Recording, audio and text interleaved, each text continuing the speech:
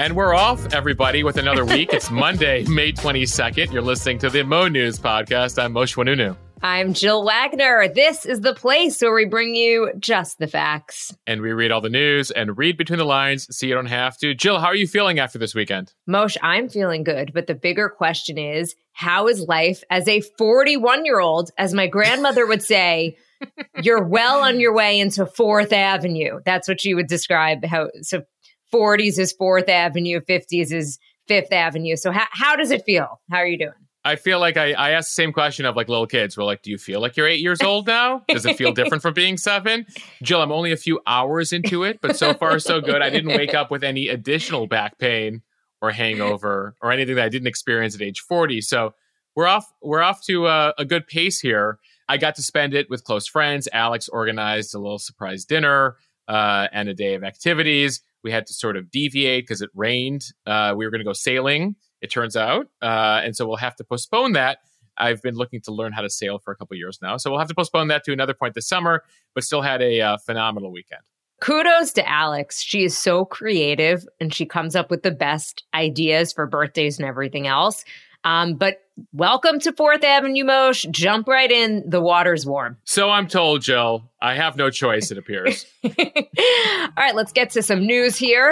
2 major entries into the 2024 presidential race expected this week, Tim Scott and Ron DeSantis. But does either one of them have a chance at knocking off Donald Trump for the Republican nomination? Russia claims a major victory in its war in Ukraine as the Ukrainian president gets some promises from the U.S. and other allies. An update on the debt ceiling talks as the U.S. inches closer and closer to that default deadline. There is a new forecast out for the rest of the summer in the United States. We'll tell you where it will be hotter than normal and rainier than normal. Short answer, it's going to be much hotter for many of us this summer, Jill. We'll also have a look at the latest on insurance coverage for infertility treatments, a new study out on where bankers may be most likely to engage in financial misconduct, and the answer may surprise you. And Instagram's reportedly working on a text-based app that would compete with Twitter, what we know about it so far. Plus, Moshe has on this day in history. Jill, big day in the 90s. We said goodbye to Zach Morris and Blossom Russo. Whoa. If you know, you know. All right, let's begin with the race for the White House. This week, we expect to see 2 more official entries to the Republican presidential field. We were talking about Senator Tim Scott and Governor Ron DeSantis. Let's start with Scott, who is a Republican senator from South Carolina. He has now officially filed with the Federal Election Commission to run for president, meaning that he filed his paperwork. He is expected to launch his campaign today in his hometown of North Charleston, South Carolina. Scott joins former President Trump, former South Carolina governor and UN ambassador Nikki Haley, former Arkansas governor Asa Hutchinson, entrepreneur Vivek Ramaswamy, and conservative radio show host Larry Elder in the GOP primary. Scott is considered to be the most prominent Black figure in the Republican Party. He is the only Black Republican senator, and he is also one of the Senate's most formidable fundraisers. Money, of course, key if he is hoping to gain traction and name recognition in this competitive primary. Scott will argue that he is the most consistently conservative candidate and that his personal story, growing up in a poor single-parent household, will resonate. Scott actually aligns with much of Trump's policy agenda, including building a wall on the southern border, cutting taxes and spending, and holding China to account. But he is positioning himself as a more hopeful alternative than Trump's campaign, which is more about past grievances. Scott plans to frame the U.S. as a, quote, land of opportunity, not oppression, and promises to call out what he and his advisors see as a, quote, culture of victimhood, including when it exists on the right. Jill, one thing we're going to be watching for from Scott, given that he's in the single digits right now when it comes to polling, is whether he will choose to criticize Trump, who's the front runner here. And most people argue in order to take him down, the candidates who are running against him, the fellow Republicans, need to be willing to criticize him, especially since Trump right now is a front runner, a significant front runner, achieving anywhere between 40 to 50% of Republican primary voters, while most folks like Scott, again, are in the single digits. Some believe that he will avoid taking direct aim at Trump to keep the door open to being Trump's running mate or to be on his cabinet. So that's something to watch out for here, especially later in the primary cycle as voting begins early next year, especially if he continues not to gain traction in the polls. Meanwhile, the other man you mentioned, Ron DeSantis, who's running right now second in the polls, somewhere between 20 to 25%, depending on what state you're looking at, is also reportedly getting into the race this week, officially this time. It'll likely happen on Wednesday. That's when an announcement is expected. His main theme, DeSantis, until now, has been a war on all things woke, a much more aggressive strategy than Tim Scott with his hopeful strategy, much less bio-based and much more relying on especially some of the things DeSantis has been up to as the governor of Florida for more than 4 years.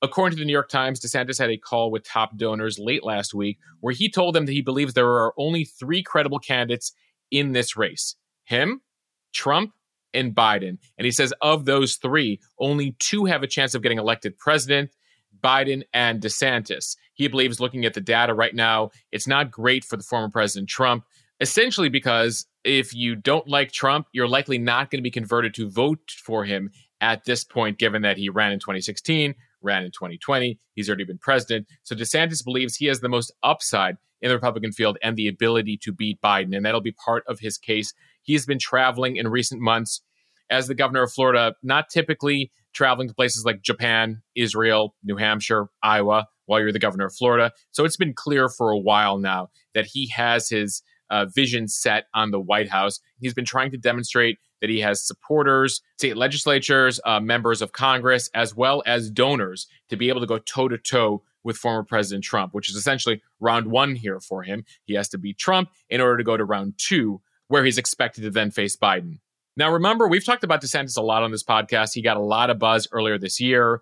Trump, incidentally, has gotten a boost in polls recently. Incidentally, after his indictment in New York, he's gained some traction. He has been mocking DeSantis. He's been saying that he's the only real candidate. At the same time, DeSantis has spent time in Florida trying to boost his credentials. A lot we've spoken about is related to his culture war stuff, right? His war against Disney, trans issues, ratcheting up the abortion ban in Florida to 6 weeks, loosening gun restrictions, tightening up on illegal immigration, his parental rights bill, called the Don't Say Gay bill by opponents. And his hope is that that'll all play well with the Republican base. He's cast himself essentially as a Trump, but a much younger version. Remember, DeSantis is 44 years old. Trump is turning 77 next month. The question is, will this work? And then we're going to have a couple more entries here, Jill. So you'll have Tim Scott this week, Ron DeSantis, the other folks we're looking for right now, former Vice President Pence, as well as New Hampshire Governor Chris Sununu and former New Jersey Governor Chris Christie. Those are the other kind of names that are out there right now that haven't officially announced. Trump at this point sees DeSantis as his biggest threat. He's been referring to him variously as DeSanctus and DeSanctimonious. Ooh. Jill, he loves the nicknames. He's still trying to come up with one because I don't know how well the DeSanctimonious plays, but I think he's been also going for Meatball Ron recently. That's as well. Worse. Yeah. Jill Wagner, in all of her maturity, thinks that Meatball Ron is a worse nickname than DeSanctimonious. I mean, listen, he's known for it, right? Crooked Hillary, Sleepy Joe.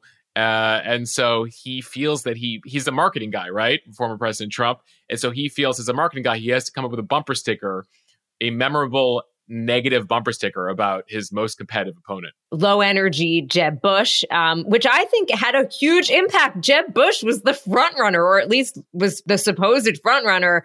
And then Trump came in and, gave him that low energy nickname. Yeah, he had the Bush family name, which we thought was going to be relevant in 2016. Turns out the party was over the Bushes. And then there was the infamous event where Jeb, was giving a speech and said something that he thinks deserved applause and literally said, please clap, please clap. So that, I think, in conjunction with low energy Jeb, was effective. I am both dreading this election season and looking forward to this election season. Jill, you might be one of the few. Most people on my Instagram are like, really? I mean, and a reminder here to everyone listening, we have the longest presidential campaign cycle in the world. Most, especially those countries in the parliamentary system in Europe, have like a 60-day election, maybe a 90-day election. We're sitting here in May of 2023 talking about an election that'll be November of 2024. And to be clear, I am laughing at the ridiculousness of giving opponents mean nicknames. It is so childish. It's just, if you can't cry, you got to just laugh about it. So I'm not in any way condoning that type of behavior, just to be clear. We appreciate the clarification, Jill. Meanwhile, though, back to Trump v. DeSantis, just to get a preview of what this might look like, Trump already saying the Florida governor needs a, quote, personality transplant and asserting that he is dropping like a rock in the polls. Now, once the campaign really gets underway, the key question will be how far DeSantis goes in ramping up those counterattacks or whether he'll be reluctant to alienate the former president's supporters. It's a tricky dance here for DeSantis because he's going after to win. He has been casting himself politically as a version of Trump. So he has to somehow convince Trump voters to go with him without upsetting them. And that's going to be a challenge for him. And they're going to have to figure out how to navigate that. Whereas you do have some of these other candidates, whether they be Nikki Haley, Ramaswamy, Tim Scott, Mike Pence, who will be going after a different portion of the party. And the big thing to be watching for in the coming weeks and months, Jill, is we've been talking about DeSantis theoretically. Once he hits the campaign trail, we're going to see what he's made of and whether he can actually talk to voters, convert voters. Remember Mike Bloomberg? He was touted. He was talked about. He had billions of dollars. He spent $1 billion of his own dollars in 100 days in his campaign. Many people thought that he'd be competitive. He might take out Biden in 2020. Well, he didn't actually connect with voters. He wasn't a great campaigner. And that's a knock here on DeSantis. He does have a reputation for being a socially awkward, uncomfortable with small talk. And that will be key in these small states like Iowa and New Hampshire, which vote first. Now, keep in mind, he has been elected governor twice recently in a landslide in Florida. But will his personality, will the way he interacts with voters play well in other states on a national level? And that's something for everyone to be watching for in the coming weeks and months. All right, switching gears, Ukrainian President Zelensky huddled with some of his biggest backers as the G7 summit closed in Hiroshima on Sunday. His goal? Build momentum for his country's war effort, even as Russia claimed a really big battlefield victory in the city of Bakhmut. Hanging over Sunday's talks was the Russian claim that forces of the Wagner private army and Russian troops had seized the Ukrainian city of Bakhmut. That 8-month battle for the eastern city was seen by both sides as a major symbolic prize, and it has been the longest and likely bloodiest of the war. Zelensky and other Ukrainian officials are disputing the claim. They say that Ukraine still has positions in the city. It came as President Biden announced new military aid worth about $375 million for Ukraine, saying that the U.S. would provide ammunition and armored vehicles. That pledge came after the U.S. agreed to allow training on American-made F-16 fighter jets, laying the groundwork for their eventual transfer to Ukraine. Several other nations also collectively promised billions in aid and military equipment. While Ukraine dominated the summit, the leaders of Japan, the US, the UK, France, Germany, Canada, and Italy, as well as the European Union, also aimed to address global worries over climate change, poverty, economic instability, and nuclear proliferation. Jill, getting back to that Battle of Bakhmut, which goes back to last summer, it's a city that had just over 70,000 residents before the war, now practically none. The Russians have effectively destroyed that entire city. It has actually made it difficult to confirm who is actually in control of the city. It's been the longest battle of the war since, unfortunately, tragically, much of the city is not left. So the Russian Defense Ministry reported that this Wagner private army, backed by the troops, seized the city. The Russian military failed early on, so they engaged this private mercenary group that the Russians pay and that has been engaged in other battles around the world, including in Syria. Bakhmut is a 400-year-old city. During this battle, tens of thousands of people have been killed. It's been a mutually devastating battle, but there's a lot of symbolism here for the Russians to gain this city in that eastern Donbas region, and for the Ukrainians to make a stand. Zelensky has been invoking Bakhmut a lot in the recent months, saying we'll continue to stand in Bakhmut. It's probably one of the reasons he denies the Russian complete takeover of the city at this point.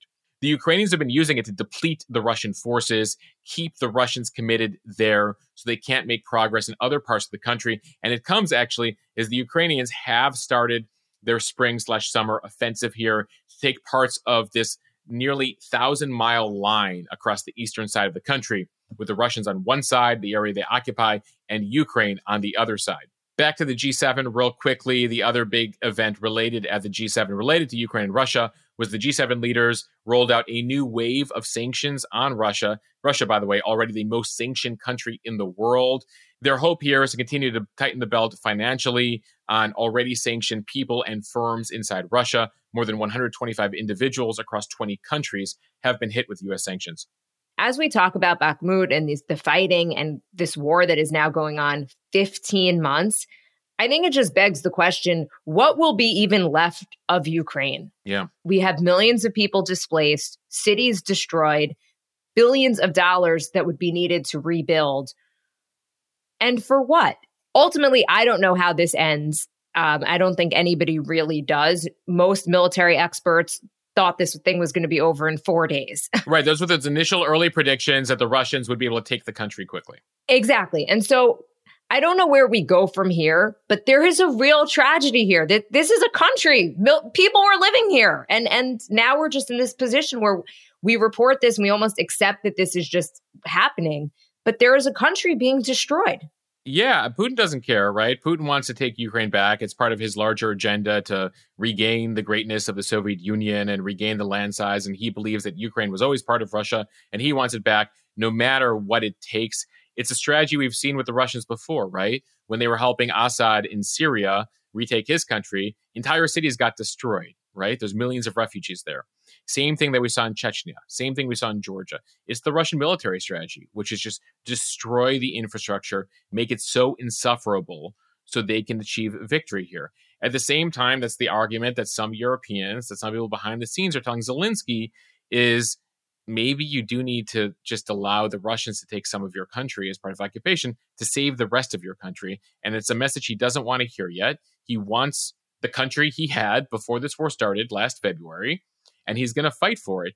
At the end of the day, as we know, most conflicts end in some sort of stalemate / compromise, even if that compromise is unfair to the Ukrainians, because the Russians engaged in an illegal offensive war to take part of their country. But that's the problem here, is the civilians will suffer, and you have a 400-year-old city in Bakhmut that has now been completely leveled.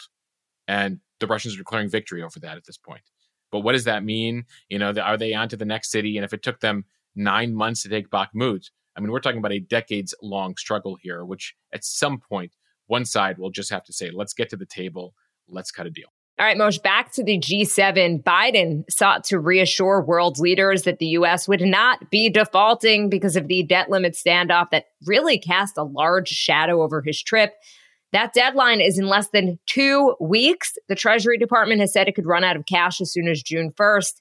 And Treasury Secretary Janet Yellen said Sunday that she thinks that that is a hard deadline.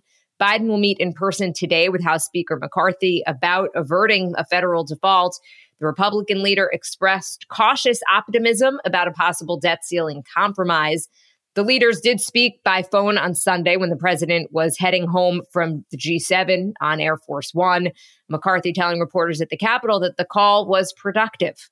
Yeah, there's good days, there's bad days, there's good hours, there's bad hours. On Friday, at some point, the Republican negotiators pulled out. Then they were back in. They're holding tight to their demands for sharp spending cuts by the White House. They've been rejecting alternatives proposed by the White House for reducing deficits in other ways. Republicans want work requirements on Medicaid health programs.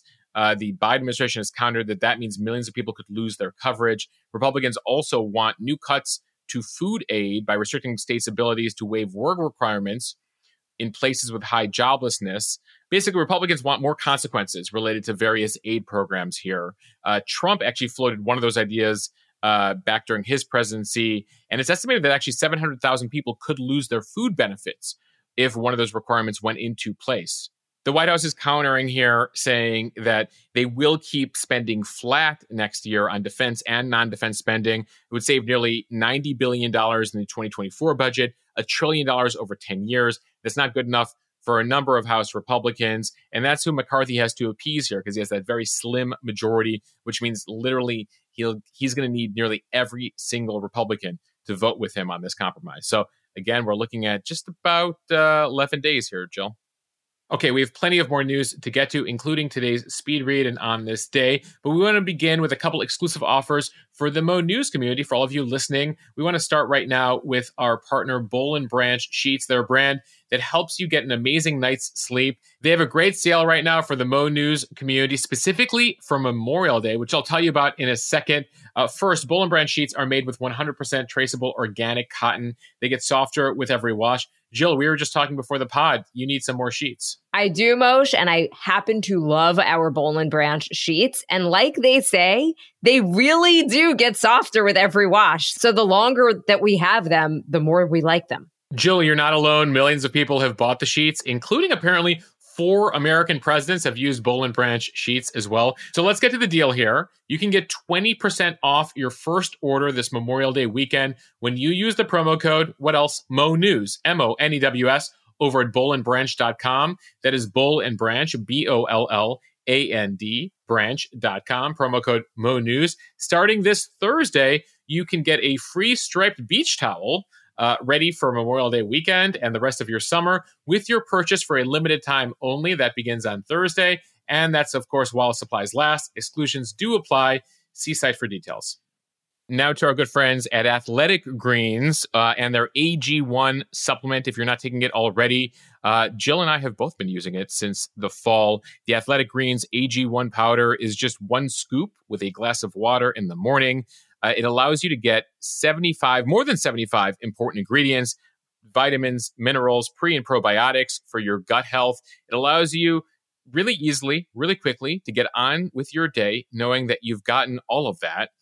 Right now, Athletic Greens is offering a special deal for the Mo News community. Mo News listeners get a free 1-year supply of vitamin D and 5 free travel packs of the AG1 supplement. This all comes with your first purchase.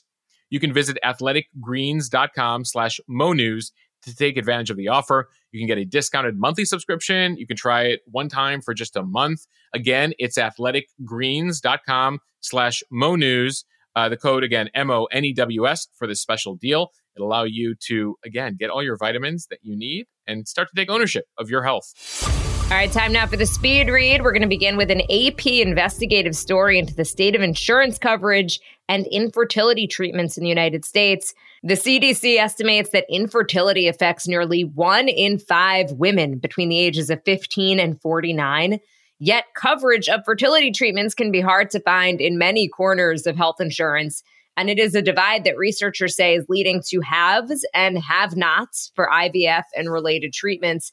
The good news is that about 54% of the biggest U.S. employers, those companies with 20,000 workers or more, covered IVF in 2022. That is according to the benefits consultant Mercer. And that is up from just 36% in 2015. Among those, Walmart started offering coverage last fall, and JP Morgan began this year. Many businesses that offer the coverage extend it beyond those with an infertility diagnosis, making it accessible to LGBTQ plus couples and single women. So those are the companies that have 20,000 employees or more. There's also been growth, Jill, among companies with 500 or more workers. 43% of them in the U.S. now offering IVF coverage as of 2022. But then the coverage gets spotty with smaller employers under 500 workers. And remember, this can be costly, right? Between $30,000 up to $100,000, depending on the specific condition and how long it takes. Right now, when it comes to laws, 21 states have laws mandating coverage of fertility treatments or fertility preservation, which is what some patients need before cancer treatments. But most of these requirements don't apply to individual insurance plans or coverage sold through small employers. Some insurers still not viewing it as medically necessary. Then you have the Medicaid program for people with low income, which limits coverage of fertility issues largely to diagnoses in several states. And many states still exclude fertility drugs from prescription coverage.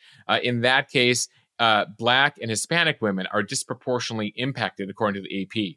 Jill, from experience here, I remember several colleagues at CBS, this is between 2015 and 2018, speaking out more and more, which is what led HR, at least at CBS News and CBS writ large, to begin covering and helping with egg freezing and infertility treatments. And so it seems, and of course, that's a larger company, but it does seem the trajectory based on what AP is reporting here, at least companies 500 or more, and especially 20,000 or more, that they're starting to get it and starting to help women. But it is clear, at least based on that personal anecdote, that sometimes it requires the women who work at that company to make the push. And then, of course, if you can't, it appears that it's starting to get some traction in some state legislatures and federally. From Fox Weather, summer 2023 is expected to be a scorcher for millions of Americans in the West, South, and East. So most people, Jill. Sounds like. Yes, basically everyone. According to a long-range outlook issued by NOAA's Climate Prediction Center, the forecast covers the 3-month period of June, July, and August. Residents of the Southwest and Southern Rockies have the highest likelihood of hotter than average temperatures this summer. However, NOAA also predicts a 50% or higher chance of above average temperatures for a large area stretching from the Mountain West region through the Gulf Coast states and along the East Coast from Florida through Maine. Jill, according to the Climate Prediction Center, no area in the U.S. is expected to have a cooler than average summer. Sorry, everybody. But the northern and central plains, the Midwest, and the Great Lakes are predicted to be closer to average between June and August, if that makes you feel better up there. As far as rainfall, again, this is a long-term forecast, so there could be deviations here depending on tropical systems, etc. But they do try to put out this long-range forecast to give you a better sense of things. Right now, they predict that parts of the Midwest, South, and East could see a wetter than average summer. Above average rainfall in particular is expected in the Mississippi, Ohio, and Tennessee valleys. Meanwhile, it'll be drier than average for those of you in the Southwest and Northwest. Unfortunately, those of you who have come to expect it with the mega drought the last few years. In particular, you could see very little rainfall in eastern Arizona, New Mexico, and far west Texas. Look, Moshe, when everybody was cheering 70-degree weather in March in New York, all I was thinking was, what does that mean for June? Oh my God. Yeah, and we're headed to the El Nino cycle, which typically brings warmer temps to certain parts of the country. Now, El Nino and La Nina have been going way before climate change, right? This is part of the natural cycles. But when combined with climate change, that's the concern here. So just something to be wary of, and especially those of you in the Pacific Northwest who haven't had to deal with air conditioning ever. More and more, it's looking like it's going to be a necessity in the coming summers. From the Wall Street Journal, a new report that disgraced pedophile Jeffrey Epstein threatened to expose an affair that Bill Gates allegedly had with a Russian bridge player in 2010 when the Microsoft co-founder declined to donate to Epstein's philanthropy. Epstein, who killed himself in prison in 2019, appeared to threaten Gates over the alleged affair with Russian card whiz Mila Antonova. Sources tell the Wall Street Journal that this threat took place via email. Gates and Antonova allegedly had a brief romance while Gates was still married to his then-wife, Melinda Gates. A Gates spokesperson told the Wall Street Journal that, quote, Gates met with Epstein solely for philanthropic purposes. Having failed repeatedly to draw Gates beyond these matters, Epstein tried unsuccessfully to leverage a past relationship to threaten Mr. Gates. Jill, expect to hear much more about Epstein again, given a couple trials we'll tell you about in just a second here. As far as this story that popped over the weekend in the Wall Street Journal, it speaks to how Epstein operated here. We have known for a while that Gates had multiple meetings with Epstein. Gates has said that he met with him a few times only to discuss philanthropy. He says he regrets it, calls it a mistake. It appears here that Epstein tried to leverage intel he had on Gates's relationships to try to get him to give him money. Remember, Epstein would pack his days with meetings with politicians, businessmen, academics, celebrities. We've seen the list. We've discussed the list of the number of people, prominent people that Epstein met with. He would provide favors for them, and they would try to use his connections for his own purposes. When those relationships went down or Epstein wouldn't get the money he was looking for, he would then turn against some of those people. There's been a lot made of Epstein's black book and some of what we know about it and some of what we still don't know about it. Epstein apparently in this specific relationship was paying for Mila Antonova, to go to school, but then demanded that Gates pay for it when he found out about the relationship. She, for her part, says she has no comments on the Gates part of this, but she is shocked to say she learned later who Epstein was. She thought at the time he was only just trying to help her, being a good guy. In other Epstein-related matters, and one of the reasons you're going to hear more and more about Jeffrey Epstein again, despite being a few years out from his death here, is there's now 2 cases being brought against JP Morgan, the big bank, one by an unnamed Epstein accuser and another by the U.S. Virgin Islands, where Epstein had a home. Both of those suits accuse JP Morgan of profiting off of Epstein and his human trafficking. by keeping Epstein on as a client for 15 years from 1998 to 2013, despite numerous red flags. So JP Morgan is effectively fighting this. And one of the things they're trying to do here is lay blame on their former boss. Jess Staley is his name. He was fired back in 2013. And JP Morgan is trying to hold Staley liable for the relationship, saying that it was Staley who brought Epstein in. It was Staley who was vouching for him while he was running JP Morgan. And they say they had nothing to do with it. It was all Staley's fault. So you have concurrent litigation happening between JP Morgan and Staley. So JP Morgan getting sued, and then you have JP Morgan suing Staley. He's actually accused by one Epstein victim of rape and witnessing Epstein's crimes. Staley denies those claims. Staley's actually going to be deposed next month. So expect again to hear a lot more here. But we continue to get new details years after Epstein's death here. And as the litigation continues, we may learn more. And of particular interest, Jill, is that case against JP Morgan and whether the bank will be held liable. From Axios, bankers are better behaved when they work from home and engage in a much higher amount of financial misconduct when they work from the office. That is the message from a new paper examining misconduct reports at one of the largest UK banks. The researcher looked at misconduct reports filed on 162 traders working during lockdown between March 2020 and March 2021. The traders who worked from home had a 7.3% chance of triggering a misconduct alert. As for the traders who worked from the office, the probability soared to 37.6%. We're trying to do the math here, Moshe. I think that's 5 times more? Based on our Mo News multiplication, that is just over 5 times more likely to engage in misconduct from the office. So the authors here write that the traders subject to work from home treatment exhibit substantially fewer securities violations. The researchers tried to put forward a few reasons why working from home might reduce the misconduct, despite the assumption that they're working from home, so they might be more likely to do it. A couple theories here. They have less access to insider information and market rumors, not being in the office. The main one seems to be that the theory is that unethical conduct seems to be contagious. So take a trader away from unethical traders, and they're less likely to behave unethically themselves. I'm going to link to the full paper if you're interested in the show notes if you want to read more. From Bloomberg, Instagram's planning to release a text-based app that will compete with Twitter. Sources telling Bloomberg that the company is currently testing the idea with celebrities and influencers. Instagram's been in discussions with select creators for months, although none have had access to the full version of the app. The app will be separate from Instagram, but will allow people to connect accounts. It could debut as soon as June. Leah Haberman, who teaches social and influencer marketing at UCLA, she published a screenshot of an early app description. We should note she published it on Twitter, of course. She says the decentralized app is built on the back of Instagram, but it will be compatible with some other apps. It will have a centralized feed showcasing your followers and recommended content.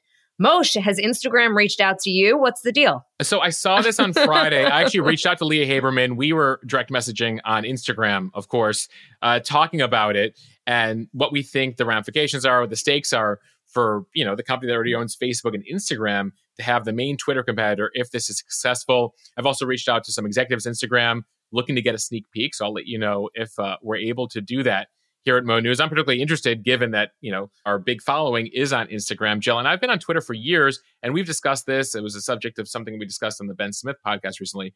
Twitter just ain't the same. It's true.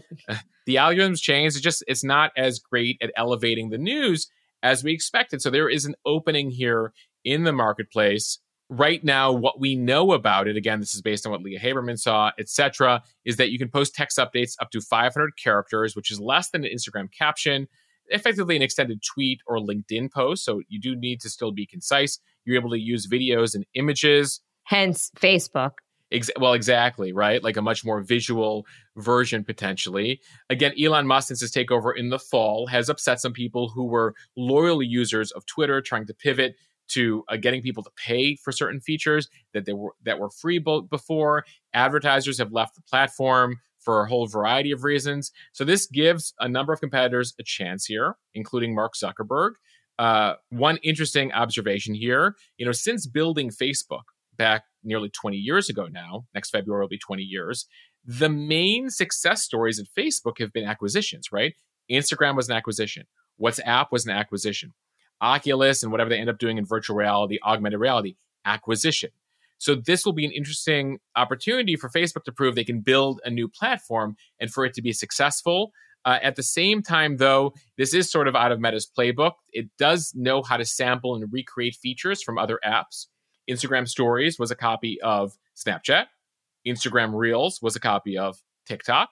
So in this case, this is a whole platform, but this is a mimic of Twitter. So again, the Bloomberg report is that this could be out as soon as June. Some creators are going to play with it. We hope to have our chance soon.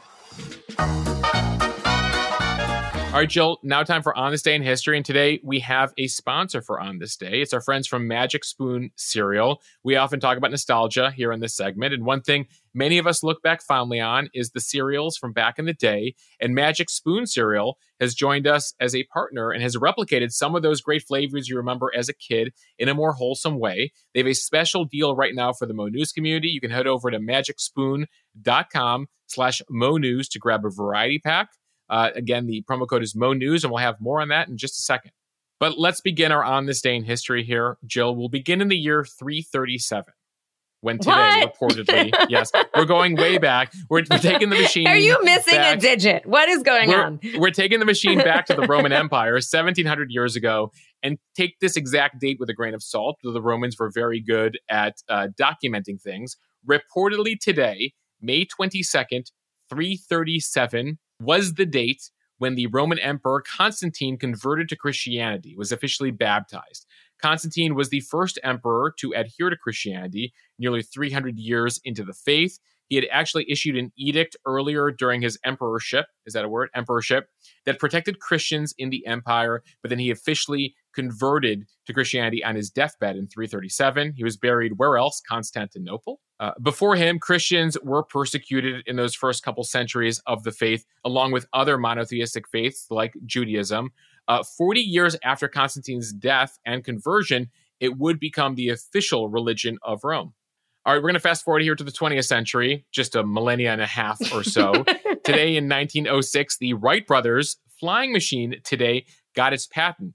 So the Wright brothers, we know them as the aviation pioneers. They're credited with having performed the, quote, first sustained and controlled heavier than air powered flight. The brothers had been experimenting since 1899. They then began to test manned gliders the following year in 1900. But then they went to go file their patent. And this led to a lot of litigation, Jill, that would last for more than a decade. It actually delayed the early development of the aviation industry because they wanted to own basically flying. So this went back and forth through World War I. Eventually, the federal government had to step in here and open things up to create a more competitive space for the evolution of flying, what would become known as planes. And speaking of planes, on this day 51 years ago, Richard Nixon took one and arrived in Moscow, the first visit by a U.S. president to the Soviet Union. This was a big part of his second term, opening up China, opening up the Soviet Union, and starting to try to de-escalate things. All right, now onto a bit of pop culture from the 80s and 90s, Jill. On this day, 43 years ago, Pac-Man, the arcade game, was released. And Moshe, I just Googled, it was about 2 years later that Miss Pac-Man came out. Ladies. Jill, I remember growing up, there was a mechanic shop where we would take our cars, or I should say my parents did, and they had a Pac-Man, one of those like sit-down Pac-Mans with the joystick with two sides playing. And that's how my brother and I entertained ourselves for hours as we waited for the carburetor or muffler or whatever they needed to replace at that time. But those are my fond memories of Pac-Man as a child. All right, and 2 TV series we say goodbye to today. First up, remember this theme song? When I wake up in the morning and the alarm gets out of warning, I don't think I'll ever make it on time. It's all right, because I'm Saved by the Bell. Oh, God, I think I didn't land that.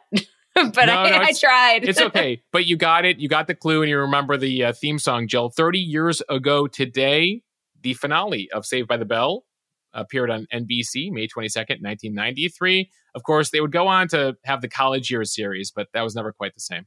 And one more TV show we said goodbye to today, a couple years later, also NBC, Blossom. Ended today, May 22nd, 1995. Moshe, I want to play a little bit of the theme song. Don't know about the future, that's anybody's guess. Ain't no good reason for getting on. Which I also just Googled and I saw the actual video and they are just dancing their hearts out. It's amazing. I don't know if you remember, but this makes me feel quite nostalgic for theme songs, which we just don't get anymore.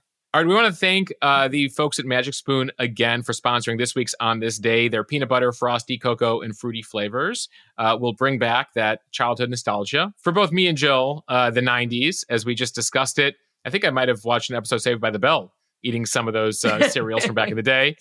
Magic Spoon, though, is great because they're gluten-free, grain-free, soy-free, and sugar-free. And they're so confident in their product. They have what they're calling a 100% happiness guarantee. So if you don't like it, they'll refund your money, no questions asked. Again, you can get your next bowl of cereal, of their high-protein cereal, over at magicspoon.com/MoNews. Use the code MoNews, MONEWS, to get $5 off.